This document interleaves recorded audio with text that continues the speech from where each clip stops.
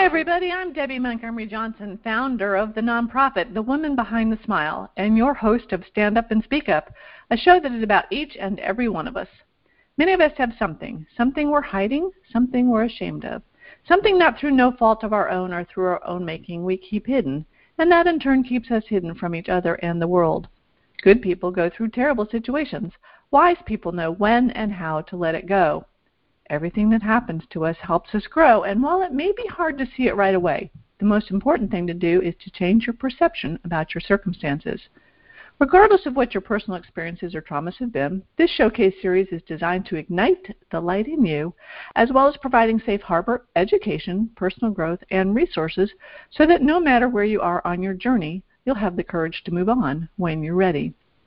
Stand Up and Speak Up features ordinary people who've been through extraordinary situations and struggles and found the courage to step out from behind their smiles and speak up about their experiences and the lessons gleaned from those experiences.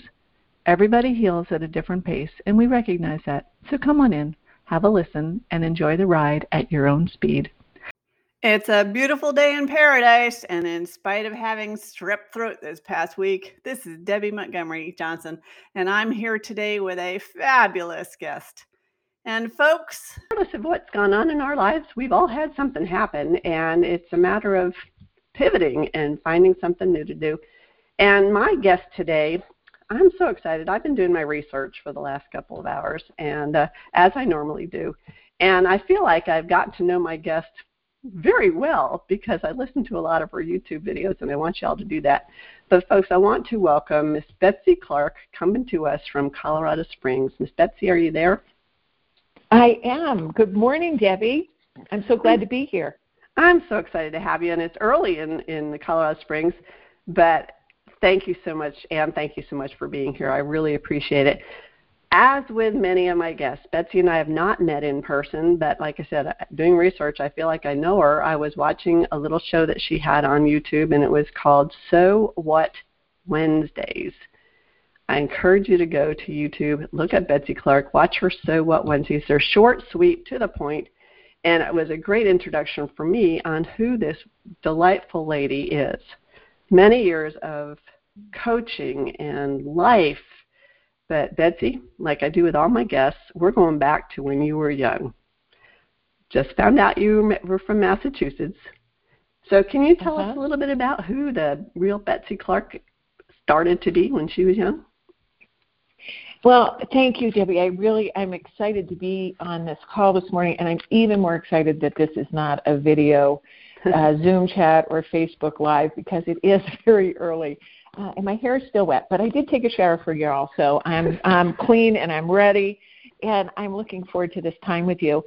I was raised outside of Boston. I come from a lovely family. I am the youngest of 4 children. I'm the baby of the family. I'm the free spirit of the family. And I had a marvelous childhood.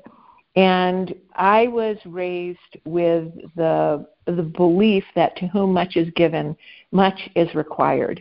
And so that really was forged into me at an early age. So I am very cause-driven, and one of my main drivers is I want to be a contributor. And that's really why you and I have not met, and I have no idea what we're going to be talking about today. And there's a risk in that. And I realize if I can say something that gives one woman, because I work specifically with women, I love men, I'm married to one, I've birthed one, I have one as a grandchild. I love men, but I work with women. But if I can give women one piece of hope, a lifeline, then my day is a juicy day. It's a good day. And so that's kind of me. And I was very athletic as a kid. I was a ski instructor in high school, and through some wonky experiences, my application didn't get into the college that I thought I was applying to, and it was so easy to get into college back in the early 70s, and I didn't really think about it. Well, I didn't go to college right out of high school, which was that was a point of shame for me, because I come from a highly educated family, and I decided to be a ski instructor. And it was one day, it was bitterly cold. It was like 30 below at Wildcat Mountain, and the wind was blowing, and I was trying to get skis on little ankle biters, and my hands were freezing. And I thought, there's more to life than this. So in my wisdom and my 18-year-old brain, I thought, I'll go to Utah where my friends are. So I left the Boston area in 1974, and I've been in the West ever since. The expansiveness of the West just fuels this free-spirited side in me. And I miss the East. I go back and I visit my family. My dad is 99 years old, and he's still alive and thriving. And so I do get back to the East, but I am a Western girl. So that's me in a nutshell. I don't know if I answered that enough. Debbie, is there anything else? No, that's good. It gives me an idea of who you are, and it's kind of we've probably been in similar areas. I mean, I spent some time in Denver after I got out of college, and then actually I was just out there. I was in Colorado Springs having a brain cramp on the little town right beside Colorado Springs. One of my girlfriends from school lives there. And I love that Utah, Colorado mountain skiing area. I haven't skied in a long time, but we all grew up that way, and it was great and good air. But I'm thinking that we were in. You said we don't know each other, and you don't know where this is going to go. It's a conversation, but we were introduced to each other through Trish Carr, and Trish is one of the three sisters at Women's Prosperity Network, and it all comes down to who you know, love, and trust, and that's where it is. I've worked with Trish and Nancy and Susan for years, and when Trish said, Deb, you need to meet Betsy, I'm like, yes. That's what we're all supposed to say, right? Yes. Yes. And it's just know, love, trust, and just say yes, because there's a reason why we're in each other's life today. And I'm grateful that you're here, because I know what you've got to say is going to touch one person besides me that hears what you have to talk about today. And as I was doing my research this morning, I came up with so many fun ideas, but I do want to go back to something that you have on your website where you're describing who you are. And this kind of goes into my audience at SCARS, the Society of Citizens Against Relationship Scams, where many of the women have lost a substantial amount of money in a very quick amount of time and are beating themselves up. The very first part of your introduction to yourself was, in my mid-20s, I squandered most of my family inheritance. I lost my money, my voice, and my soul in business. Can you explain that to me? What happened, if you don't mind? And how do you move out of that? Because you're 20. I mean, all of us older ladies in our 60s, we can beat ourselves up because we've lived most of our lives. But at 20, you're just starting. So what happened then, and how did you get through that? It's funny because I haven't read that aspect of my bio in a little while. While you were reading it, it really took my breath away. It had the capacity, just that story had the capacity to take me out at the knees. And I'm really grateful that it did not. And my desire is, the thing that fuels me in business is to help women find their voice and not lose their soul in business. That is the thing that's etched in my heart. And I was in my early 20s, and I had a degree. I've been an artist my whole life, and that's how I made my money into my adult years. But I was about 18, 19 when I was majoring in art, and my pottery teacher said, you don't have what it takes to be an artist. And being a people pleaser, I took his advice, and I went into health education. And it just so happened that my roommate bought a franchise from this fledgling company in this industry that didn't really exist yet. And the only weight loss big business was Weight Watchers at the time. So this woman in Rexburg, Idaho, started a company called Diet Center. And my roommate bought the franchise, and then she moved. But because I was very involved in community health education, I thought, oh, this is really fun. I coach women to help them lose weight, and they pay me. So I bought this I'm pulling a blank, but I bought this sub-franchise from her. And I did very, very well. And it required a lot of trust. See, trust always involves risk. Trust is about a risk assessment. Am I willing to be vulnerable to making a decision that has some uncertainty? And so with trust, we need to make sure that we're making a calculated risk. Both my father and my father-in-law said, you're absolutely nuts. No one's going to pay you to help them lose weight. Well, it was a thriving business. So I bought it at 23. I sold it at about 25 and a half, 26. And I was kind of full of myself thinking, well, I'm invincible. Look at what I did, because I made a lot of money on it. And I go around the world talking about comparison. Because comparison is a really big thing in my life. I've been very subject to comparing myself. I come from a high-achieving, high-contributing family. A family member started Swarthmore College. Another family member started the Wharton School of Business. I mean, these are really intentional, intelligent people. And I did not go to private school. I did not go to college right out of school. So you're seeing patterns develop here. And so I felt less than when I compared myself to my family. And I wanted to make a big splash. And I was ripe to, I won't say taken advantage of, but I was an easy mark. And I will say that I started to see money signs, and I was drawn in by that. I was 26 years old, and I'd just come off of a big success. And I was vulnerable, and I said yes without really thinking it through and calculating, am I really doing something that's in alignment with who I am? And maybe this is the point.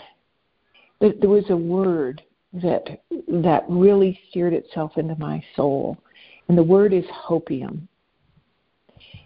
And my definition of hopium is a false sense of confidence, direction originated from overinflated promises to succeed. And to me, that speaks to greed. And I got greedy. And I don't like saying that. And I was 26 years old. And I've forgiven myself. And I realized I could let that take me down and be shamed that I lost a large sum of money. Or I could say, I can learn from this.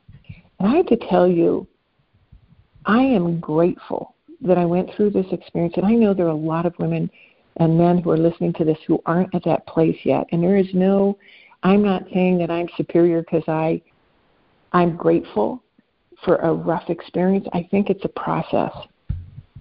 But I learned so much about myself, about people, about business. Some of the business principles I learned in that business that I got involved with are still with me today. And they're the things that keep me wanting to be visible and vocal so that people can take a breath when they're about to make a decision and say, is this really me? Does this serve me well? What is the fruit of the decision I'm about to make? I have these things called grace cards, and any of your listeners that are interested in getting some grace cards from me, I'd be happy to get them to them. But it's a little card. It's the size of a business card, and it's red, and it says grace card. And on the back, it's just a card that gives you permission to love, accept, and forgive yourself right now. And Richard Rohr has this definition of forgiveness, and I Betsy-iced it a little bit, but it's letting go of the past you wish you'd had. Mm-hmm. Letting go of the past you wish you'd had. That's powerful. And I just made a decision that I needed to learn from this, to forgive myself, and how can I use this in a powerful way? Because the effect was powerful. It almost did me in.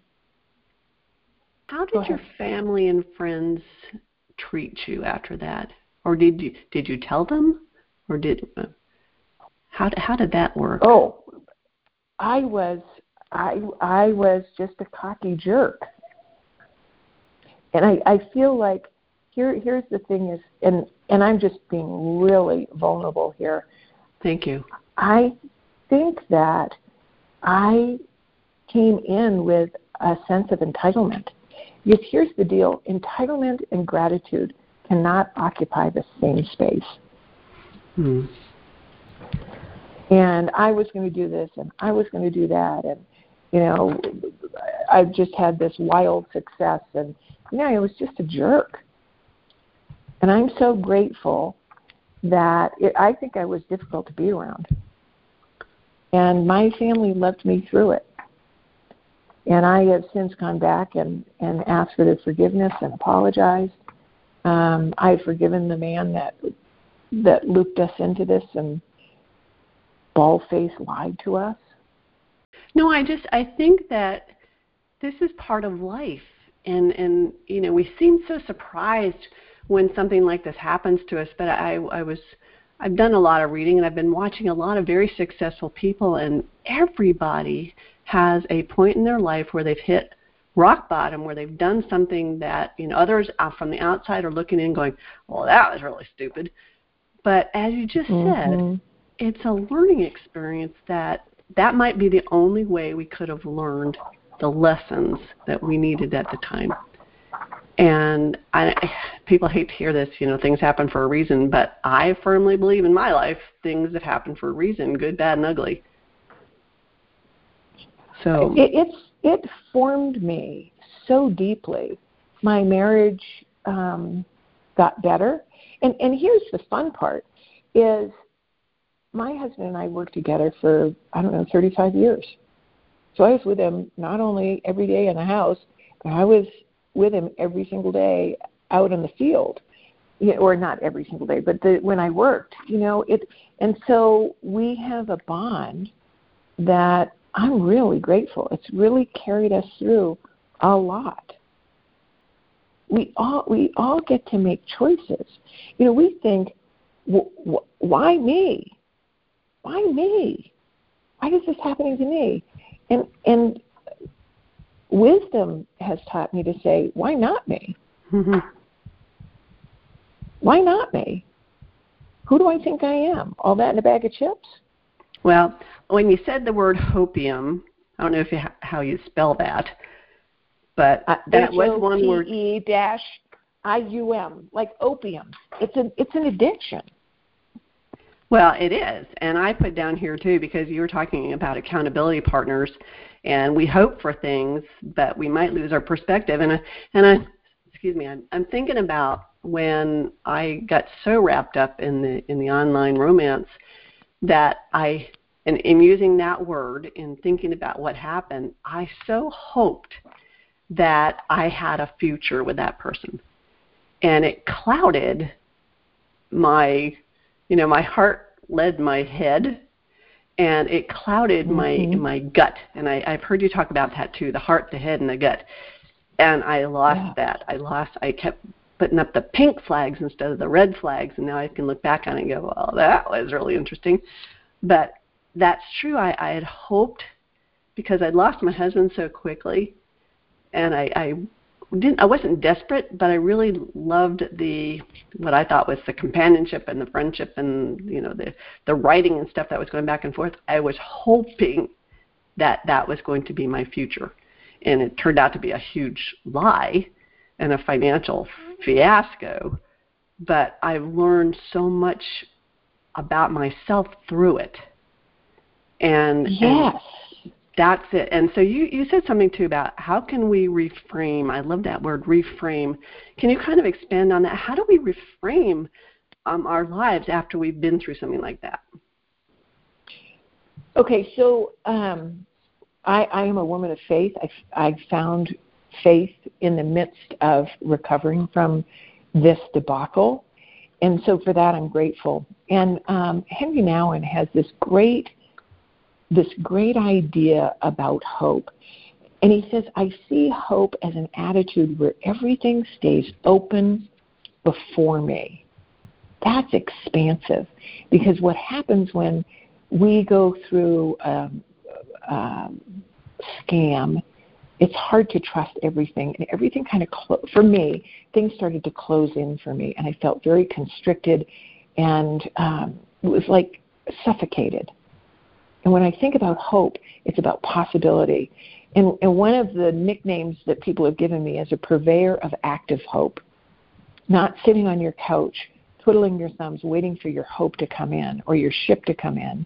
But you go out and you actively go out with an open yes and attitude. And can I kind of go away from your question for a second? Oh, absolutely. Sure. So I don't know if you've ever gone and seen improv or done improv. I've done improv just taking classes. And one of the things that's just so fun, think about two people on stage, and someone from the audience throws out a topic. They say, give us a topic, and we'll do a little sketch right here for you. And so you have Larry and you have Mo.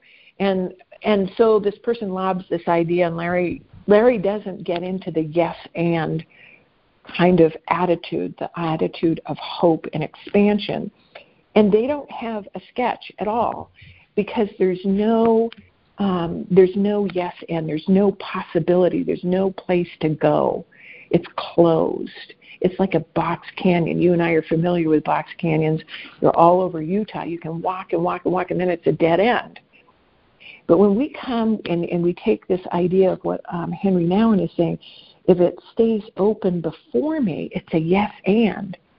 I mean, think about how life would change. I work with a lot of entrepreneurs. I work with business women. And in the sales process, someone has an objection. I can't do that. That's too much expense. That's too much money. Yes, and think about the possibility of being able to shift your mindset around, investing in yourself. It opens up people's capacity to think differently. So does that make sense to you? Yes, absolutely. Okay. So the very first coach that I ever hired, I told her my story, and she said, you're very invested in your story. And I thought that gave me pause. I was thinking, And she said, who would you be without that story being so active and big in your life? And I felt very uncomfortable, because that story helped identify me, that I was less than, and comparison and all that sort of stuff. And she said, work with me for a second. And she said, think about looking through a kaleidoscope. Being an artist, I love kaleidoscopes. I love the color and the light and the shape and the symmetry and all of that. So I imagine, and she said, take a snapshot in your mind's eye of that image. And I said, okay, easy to do for me. And she said, I want you to take the end piece, and I want you to move it a quarter turn to the right. What happens? And I said, well, the picture changed. And she said, yeah. Okay, so play with me here. Turn it back a quarter turn to the left. Get that same picture. And I said, well, I can't. And she said, that's what a reframe and a shift does. The whole picture changes, and you can't go back. And when we come with an attitude of hope, that everything will stay open before me, we can love that new image, that new picture, that new mindset, that new belief. And we can reframe our beliefs and our assurances. Okay, so thinking about what you just said, when Lou died, it's been almost 11 years now. and he died suddenly. And I'm thinking, things will never be the same. We're not going to be able to do X, Y, and Z that we had planned. And I could have gotten stuck in that, but I didn't. Thank goodness, because I was too busy. Mm-hmm. You know, I've heard you talk about being busy and busyness being part of our life. I was too busy. I had to run his company. I had to run my own business. I had to keep my 4 kids going, you know, and we get so wrapped up in busyness that the grief can overtake us sometimes, but we also can skip that part because we don't have time for it until later on, because it's going to catch up with you. Things are going to catch up with us. But at that point, you can get stuck in comparison too, and you've talked a lot about comparison, and you know, like the why me? Why did this happen to me? I'm 52 years old. Why is this happening to me? You know, and how do you let go of that why me? Because you've said, I've heard you talk about that comparison is the thief of joy, and that is so true. Yeah. So Eleanor Roosevelt said, no one can make you feel inferior without your consent. I love that. Yeah, it is juicy. We give our consent when we compare what we presume is right about someone else against what we know is not okay with us. We compare the external with the internal. That's a setup. We never know what is going on in someone else's life. We never know what is going on behind closed doors. This has been a very difficult 15 months for me. I've lost 3 friends to suicide, and one of them was my best friend.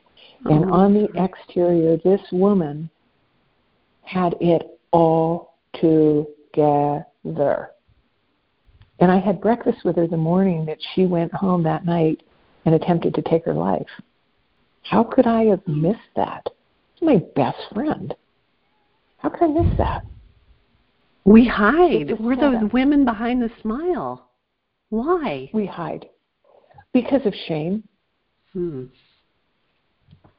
That's my belief. I had the luxury of seeing Brené Brown before Gifts of Imperfection came out. And I sat and listened to her for 2 days, and I just thought, who is this woman? And I absolutely love the work that Brené Brown is doing. She talks about shame a lot, and we don't talk about shame enough. We all have our stuff, Debbie. Welcome to humanity. Right. But here's the deal. Here is the, you know, as my friend Katarina Rando says, super tip alert. Here's a super tip alert. It isn't about our stuff. It's about the impact. It's about the impact. I could have been taken out. You could have been taken out when Lou died and when you got into this relationship that had the potential for sinking your ship. But here's the thing is we all get to choose. I'm not saying it's easy. Please hear me. It is not easy. But it's rich and it's juicy when we get on the other side. And I think what happens is we posture and we position that I'm too cool for school and nothing ever happens to me. And when we come and allow ourselves to be vulnerable, it opens us up to really rich, deep relationships. And here's the thing I love to teach. I'm big-hearted. I love to teach women to, you know, lead with their heart and use their head. It's really messy when we don't take our head with us, you know? But it's okay to lead with your heart. We have a head for a reason. There are checks and balances. But when we're all heart, that's not helpful. When we're all head and we cut ourselves off from our emotion, that's not helpful either. I mean, Brené says we can't selectively choose our emotions. We're people. You know, anger is an okay emotion. It's what do you do with it? Sadness is a great emotion. What do we do with it? Let's not be afraid of our emotions. Let's be real with those. work through them. I mean, here's the deal. I will never get over my friend's suicide. I'll just never get over it. And what I know is I will get through it. I'll get through it. I've made so many beautiful friends since this happened that, maybe I wouldn't have had before. Does it mean I don't miss my friends? I think about her every day. I have contact with her kids. It doesn't change that. Here's one of the best definitions of grief I've ever heard. It's love with no place to go.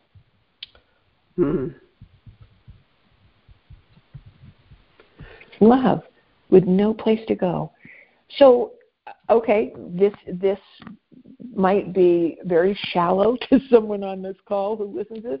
But you know how I dealt with it? It was in the midst of COVID. I went and got a puppy.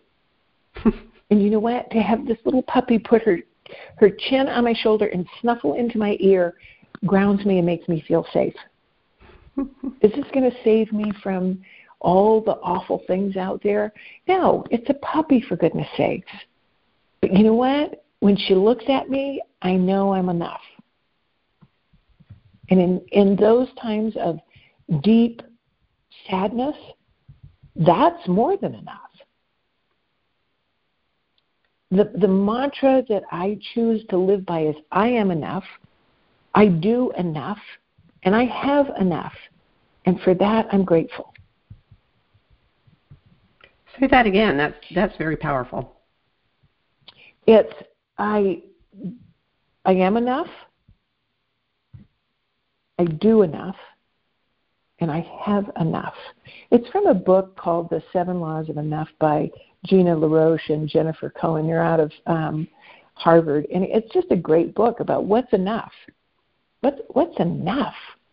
I mean, honestly, Debbie, I said at the beginning, I got greedy. What's enough? I know a lot of wealthy people who have more money than they know what to do with. And it's never enough. More is never gonna make anything. More will not cure what ails you. Mm-hmm. I think that's one of the juiciest sound bites from that book is the 7 Laws of Enough. More will never cure what ails us. I like that. And in today's world, though, especially since we're so isolated from in-person, greetings and meetings, you actually put in here it was something about letting go of feeling like an imposter. But like we said, we are comparing ourselves to the best of other people. I mean, you look at social media, and you look at – that's why I've stayed off of social media a lot in the last year, is it can really make you sad in ways. Not about what other people are doing, but you're looking at going, oh my gosh, well, they're traveling, they're doing this, you're comparing your worst day with their best.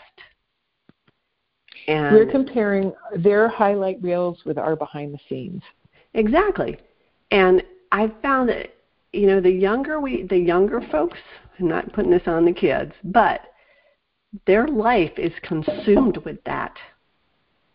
I see my grandkids who are under 7, and they want to be, on the gadgets. They want a phone, and I'm like, are you kidding? I didn't have a cell phone until I was like 45, 50. Excuse me. But they live in sound bites. They live in that, and we were talking about earlier that, our attention span is that of a gnat. Mm-hmm. And we're looking at other people's lives in a minute, and not understanding what they've been through, what they're going through, who they are, and we're comparing ourselves to them. I lost more than so and so, and I, makes my situation worse, or my husband died when I was 20 instead of 50. Well, that's not the point. The point is, we all go through something, and it happens to us, and it's sad, and it makes you mad, and at some point, when do you turn to the glad? When are you glad that something has happened? I mean, I'm not glad that Lou died, but I've made the most of it. And I'm so grateful for the time we had together and my 4 children and my grandchildren. I mean, I'm so grateful for that. But I've also gone on with my life, and I have remarried, which is the happy part of my story, to a marvelous guy who had had his own set of troubles. But together we are very strong and full of life and joy because we have each other. Simple life. We like to hold hands and we watch TV at night. And that brings me joy. And I don't think about the other stuff all the time. So, Debbie, here's the thing: is and this sounds so incredibly simple and like duh. And please, I'm not trivializing what you and I have gone through, but we all die. Right. None of us know. We had such a horrendous windstorm yesterday. That on the Air Force Academy, they measured gusts of 107 miles an hour. I was in my sunroom on a interview, and I'm watching the glass just bow, and I'm thinking, I got to get out of my sunroom. I've been in hurricanes and boats, and I've never seen anything like this. It scared me. I mean, it just wreaked havoc. Well, that came, and I went for a walk at 7 in the morning, and there was no wind. And the wind came out of nowhere. We have no idea when we go through a 4-way stop if the other car is going to stop. We have this, it's this entitlement that we're going to live forever. And we're all going to die. And I don't say that to be depressing, but when we can live from that place, it gives us a sense of gratitude. I have a bracelet that I wear, and it says, the struggle ends when gratitude begins.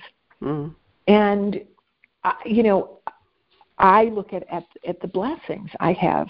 And one of the exercises I give my clients is when they're just, lower than a snake's belly button on a call, I'll just say, okay, I'm putting my timer on. I want you to write down for 1 minute, and do not lift your pencil off the paper. I want you to write all of your blessings for the next 60 seconds, and then we'll have a conversation. And it's do they argue with you? How that, you know what, they may not like me. Not all my clients like me all the time, because you know what, I push them, which I think that's why they pay me. They do it. They know they've gone through this enough. It's a reframe. You're putting the emphasis on the right syllable. Yeah. I can always think of 15 reasons why, you know what, I mean, Debbie, come on, I don't know who you are. You're making me get up at 7 o'clock in the morning and talking about things that are really vulnerable. I mean, like, what is up with this? You disrupt my beauty sleep. And if you could see me now, I need all the help I can get. But really, the truth is, it was inconvenient. I had to reschedule my standing 6:30 appointment, And I'm like, I love this. I get to talk to people I don't even know and maybe give them just a seed of hope. It may not bear fruit today, but I planted hope. And if they will be committed to watering and nurturing that and really tending to that seed of hope, in a year, things could look really different because they've allowed themselves to be vulnerable and reframe how they think. Well, I'm really glad that you did that. And me too. And I don't care what your hair looks like this morning, because I told you it was just, I just wanted your voice. Excuse me. And it's fun. And one thing I do want to get to, though, because I heard you talking about this, about drying up on the inside. And this is where we lose hope. We dry up on the inside. And you've talked a lot about, in one of your talks, about Stephen Covey and the be, do, and have. Can you give us a quick rendition of the be, do, and have? So if we could just be okay with our being,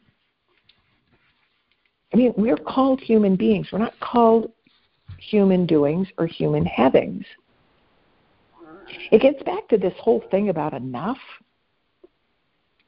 I just need to do more. I'm self-employed. My husband's self-employed. Our studio is on our property. So, like, we could be doing work all the time. My my office is on our property. I could stay in that sunroom and I'd still have more things to do. It's endless, the doing. You know, if you just do more, Debbie, you'd be better. I mean, because it gets back to this whole comparison thing. And I want to go back to something you said about social media. I call it Facebook and Instagram. And that's how. And I'm on social media a lot, but I try and have juicy sound bites on it to give people hope. And it's not about comparison. It's about hope. And so there's always more to do. We'll never get through our to-do list. Thank God for that. You hear the reframe on that? I don't let doing undo me. And if you think about what Gina and Jennifer say, you know, more will not cure what ails us. I just have to. I mean, okay, so we bought a truck camper, and we had it made for us, and it's brand new. It was really cool. And three trips into it, we found out we were going to be grandparents, and we got this other dog. This camper was way too small. So it's the classic camper creep. So we now have a much bigger camper. Well, we just came off the road for 14 days. I love that I have a business where I can design my business around my life instead of my life around my business. And we realized, oh, well, you know, we could sell this and do that. And I'm like, we don't need more. This isn't about having more, because when we have more, we have to do more in order to keep the have we have. And we're so busy with the doing and the having that we neglect the being. Here's what I love to do is I love to work with women to give them sustainable abundance. To fall so in love with themselves that they don't care if they have the latest and greatest. I mean, honestly, I used to do a children's theater with a friend of mine, and her shtick was, I'm only as good as my last performance. The last thing I'm doing.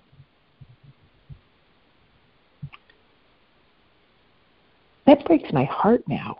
When I think about that, she was just driven by not enough. So what if we could just be? We could be still and know that we're enough. I had a near-death experience and I couldn't move. My body was shutting down, and I remember I had a near-death experience. I experienced leaving my body and all of that, and I was in the ambulance, and I couldn't open my eyes. I couldn't speak, and I was having trouble breathing, and my heart had stopped, and the medic said, Mrs. Clark, tell us. I had taken my husband had lovingly overdosed me from a surgery. I was in so much pain. So he gave me the maximum amount of medicine in the minimum amount of time, and he was lovingly killing me and overdosing me. And we were not aware of this. And I remember thinking after that vision of that experience that even if I lived in this vegetated state where I couldn't move, it was enough. It was enough because I was enough. God was more than enough.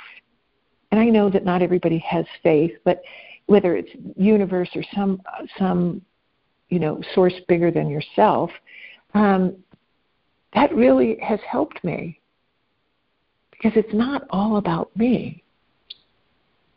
And most of the challenge that we have are first world problems.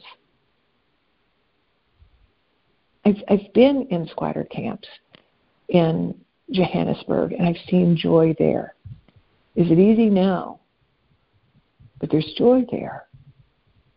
I've been in Mozambique. I've been in places that, we would have a hard time living in. And these people have joy because they're able to be.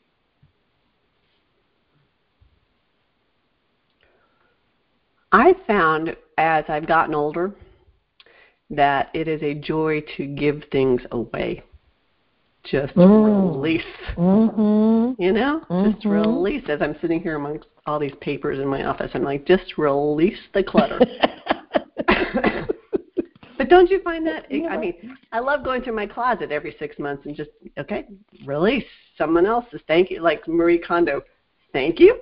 Oh, and, yeah. Go to another home. Does this bring me joy? It brings me joy to give, to give away. Yeah. Well, and so here's an interesting thing. I think it's blessed to give and all that sort of stuff. But I also want to give women permission to receive. Because if we're only just giving all the time, it's kind of like we're control freaks, right? I mean, right. There's power in giving. But you can't have a bunch of givers all in the room because there's no reciprocity. If you're just giving and there's no one receiving, well, what's that about? And so how can we be a good receiver? Oh, no, I don't need that. We're saying I don't want to allow myself to be vulnerable to receive. I feel like women have a very hard time. And okay, let me take that back. I know for me, it has been a struggle for me to ask for help. And I think there are a lot of women that are my age that have a hard time asking for help. And I love receiving now. I love it. And what's so interesting is it's shaped my money story. I don't make money, Debbie. I receive money. I don't have a little printer downstairs that makes dollar bills. I receive money. And the reason I receive money is because I give something of value.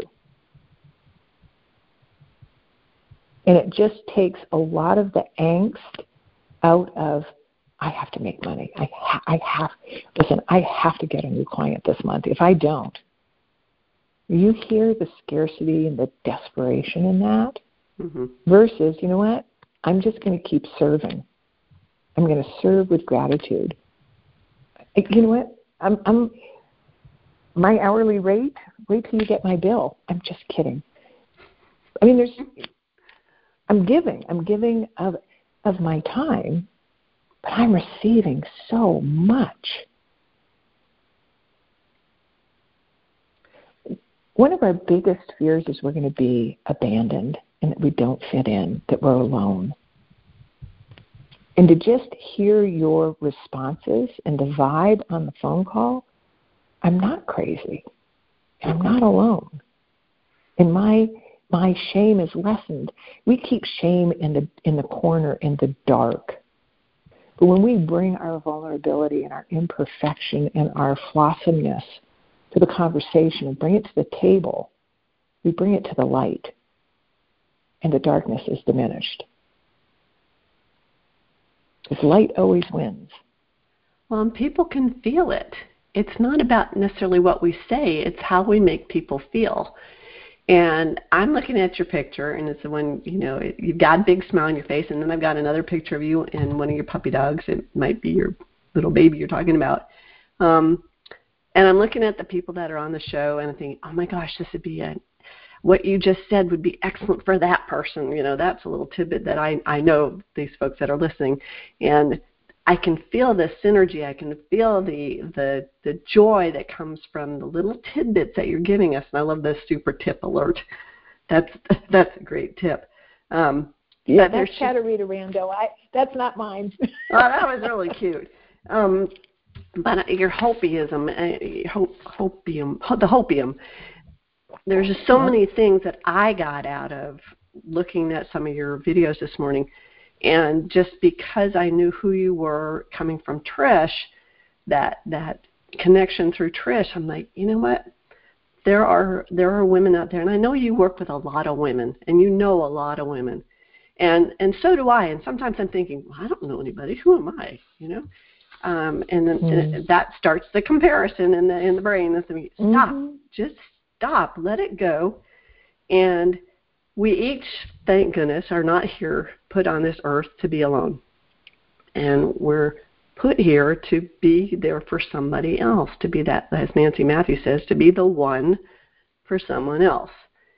But we make a greater influence if we can be the one together, because our circles of influence are overlapping as time goes on. I've found that as time goes on, and I've heard you talk about this too, you're in different groups, some big, some little, but they start to overlap. And it's that overlap part that I find the great joy in, because we're like-minded people.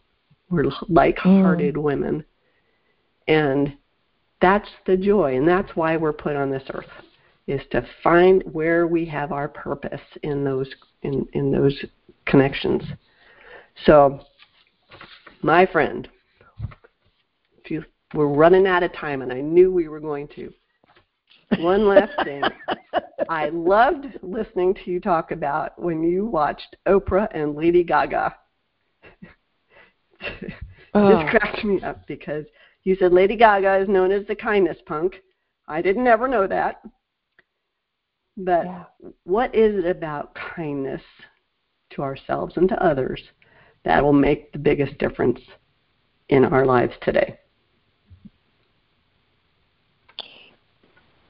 I think the opposite of kindness is entitlement. I deserve this. I require this. Have you ever been to a restaurant where someone just cops an attitude because the person who's waiting on them didn't do this or didn't do that, and they just turn out to be a jerk to that person? Yeah, I hate that. And it's like they're entitled. What they don't realize is that's a single woman who has 3 kids with croup at home, and she chose to came to work because of her commitment to her kids. And they're sitting there judging because she's distracted and maybe not meeting and tending to their very need. And none of us has the right to be a jerk to someone else. None of us.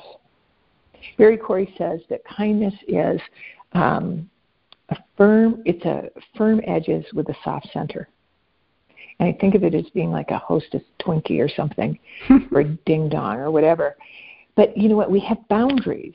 We have boundaries that keep it, because being unclear, according to Brené Brown, is unkind. Being clear is kind. And when we're clear on who we are, I can do this, but I can't do that. These are my values. These are my strengths. It takes self-awareness to stand in kindness. And that sounds self-absorbed. But most of us get confused about what arrogance and confidence are. Some of the most arrogant people I know are the most insecure people. Mm-hmm. Everything is a fight they have to justify. St. Augustine said, "Deliver me from the lust of always having to justify myself." Oof, that's rough. What if we could just be, and we could be in kindness? It's funny, when computers first came out, we had a big monitor downstairs, and I gave my kids a lecture about computers and what we were bringing into our house. And on the monitor, I had this banner that said, "Kindness matters." And the 2 things that I wanted my kids to be were contributors and kind. And now that we're having grandchildren in both of my kids' lives, I've talked to their spouses, and I said, what is the end game? I'm on team so-and-so, and I'm on team so-and-so. What is the end game as a grandparent? What do you want me to be pointing to? And both of my kids' spouses have said kindness and contribution. Well, unfortunately, the kids aren't seeing that in the world today because it's just so uncivil. But Debbie, that's not enough reason not to stay committed to it. Because if you absolutely and I not. say it's too big, if it's too big, it can't be done. No, absolutely not. It begins with me. Kindness begins with me. That's a great little song. But kindness begins with me. And as a grandmother too. I love that. And it's so hard because you're looking at the kids and they start arguing with each other and hitting each other. And I'm like, just be kind. It's your little sister. You know? And I'm thinking, I don't know if my brothers and I fought that much, but although they brought out a BB gun one time and shot it at me and we laugh. But kindness begins with us. And I think I had heard you talk about, Barry Covey talk about the definition of kindness being having a firm center with soft edges. Opposite of my best chocolate chip cookies, which have crispy edges and a firm center, or crispy edges and a soft center. Well, actually, it is having firm. It's being firm on the outside, having boundaries, but allowing yourself to be soft on the inside. There you go. Well, and that's it, and not being standoffish. Because sometimes when you have the firm edges, people think you're snobby or that you're not kind, and that's when that's the judgment of not knowing who you are, and just maybe putting your values on whatever that other person's about. Does that make sense? When I'm projecting we're what I judging. Think, we're absolutely judging, and that's not kind. Well, and we see the world as we are, not as it is. And so if we're in a bad space, then that person who's waiting on us is a jerk. But we don't know the backstory. She's got 3 kids that she's very distracted by. She can't wait to get off her shift. This is why these grace cards are so big. I have them everywhere. I have them in my wallet. And if I see, back in the day, before I had kids, this is a perfect example. This woman, and this was before COVID, this woman had 3 kids in her shopping cart, and they had runny noses. Their cheeks were shellacked with snot, and they were going up and down the aisles. And one of the kids grabbed a lemonade bottle and dropped it, and it shattered. And this woman was at the end of herself, and she just started crying. And I went over and I gave her a grace card, and she started to cry. And I thought, instead of judging her and saying, what are you doing with 3 little brats in a shopping cart that are clearly sick? How do I know that she wasn't waiting for the pharmacy to give her medication? I could have judged, or I could have reached out in kind and saying, I see you. I see you. That started, and I'll end with one story. It started when I was pregnant with my second kid, and my first kid was pretty strong-willed. And she was not going to let me dress her. And so being an artist, I felt like free expression was an important thing. So one side of her hair, she had a pigtail, and she had very straight hair, and the other was no pigtail. And I'm as big as a house. I'm ready to pop with the second kid, and it's a hot day in Southern California. And I went to the pharmacy, the drugstore, and this little kid is in the shopping cart. And I'm so embarrassed. I'm going, oh, please don't let me see anybody I know. I just can't stand the ridicule of how my kid is dressed and that I would let her out looking like this. And I'm standing in the checkout line, and this woman just leans in from behind and says, I'm so proud of you. And then steps back. Well, the tears just start for me, and because I'm hormonal and I'm feeling judged and insecure, and I'm going to be, it just was a bad moment for me. And I never looked back to see who that woman was, and it was such a moment of grace when I needed someone to say, I see you. I see you. And to me, that's what grace is. Absolutely. That's what kindness is. I see you. And actually, a lot of us have been that person. We've been those moms. And as I told my son, who's struggling with two kids under 6, I was like, they do grow up. Just take one day at a time and one hug at a time. So my friend Betsy Clark, thank you so much today I love the topic today was be true to you, be on purpose, be unstoppable, be forgiving of yourself. There's so many great things that we talked about today. And I thank you for taking the time out of your day, for starting your day with us, and for making me feel better too, because it's been a long week with this strep throat that I had. But it was well worth, sitting here second on a sore throat tablet. But thank you so much for being with us. I learned a lot. I learned a lot by going to your YouTube channel. How can people get a hold of you if they like to engage with Thanks you? for listening to Stand Up and Speak Up. We are dedicated to encouraging you to remove the mask of embarrassment and being your best self. They can go to if you've been a victim of a scam or cybercrime, please visit againstscams.org for assistance and guidance about options and recovery. SCARS, the Society of Citizens Against Relationship Scams, is an incorporated nonprofit crime victims assistance organization based in Miami, supporting scam victims worldwide. If you can, please make a small donation to help the victims around the world receive the help that they need. To get access to this the episode has been sponsored by BenfoComplete.com, a vitamin supplement company that supports happy and healthy hands and feet for those with neuropathy. If you or anyone you know struggles with the pain and needles or numbness in their hands and feet, check out our benfotiamine products at BenfoComplete.com. They'll feel a little bit more lion-hearted. Use the special code STANDUP for 5% discount on your purchase. Accepting of themselves. Again, thanks everybody for being here with us today. Go to my website, thewomanbehindthesmile.com, for additional information and resources. Check out my YouTube channel and subscribe, and follow the replays of all of our great guests. Have a great day, everyone. Thanks very much for being here. Absolutely. So thank you so very, very much. I so appreciate you being here, and I wish you a very happy holiday.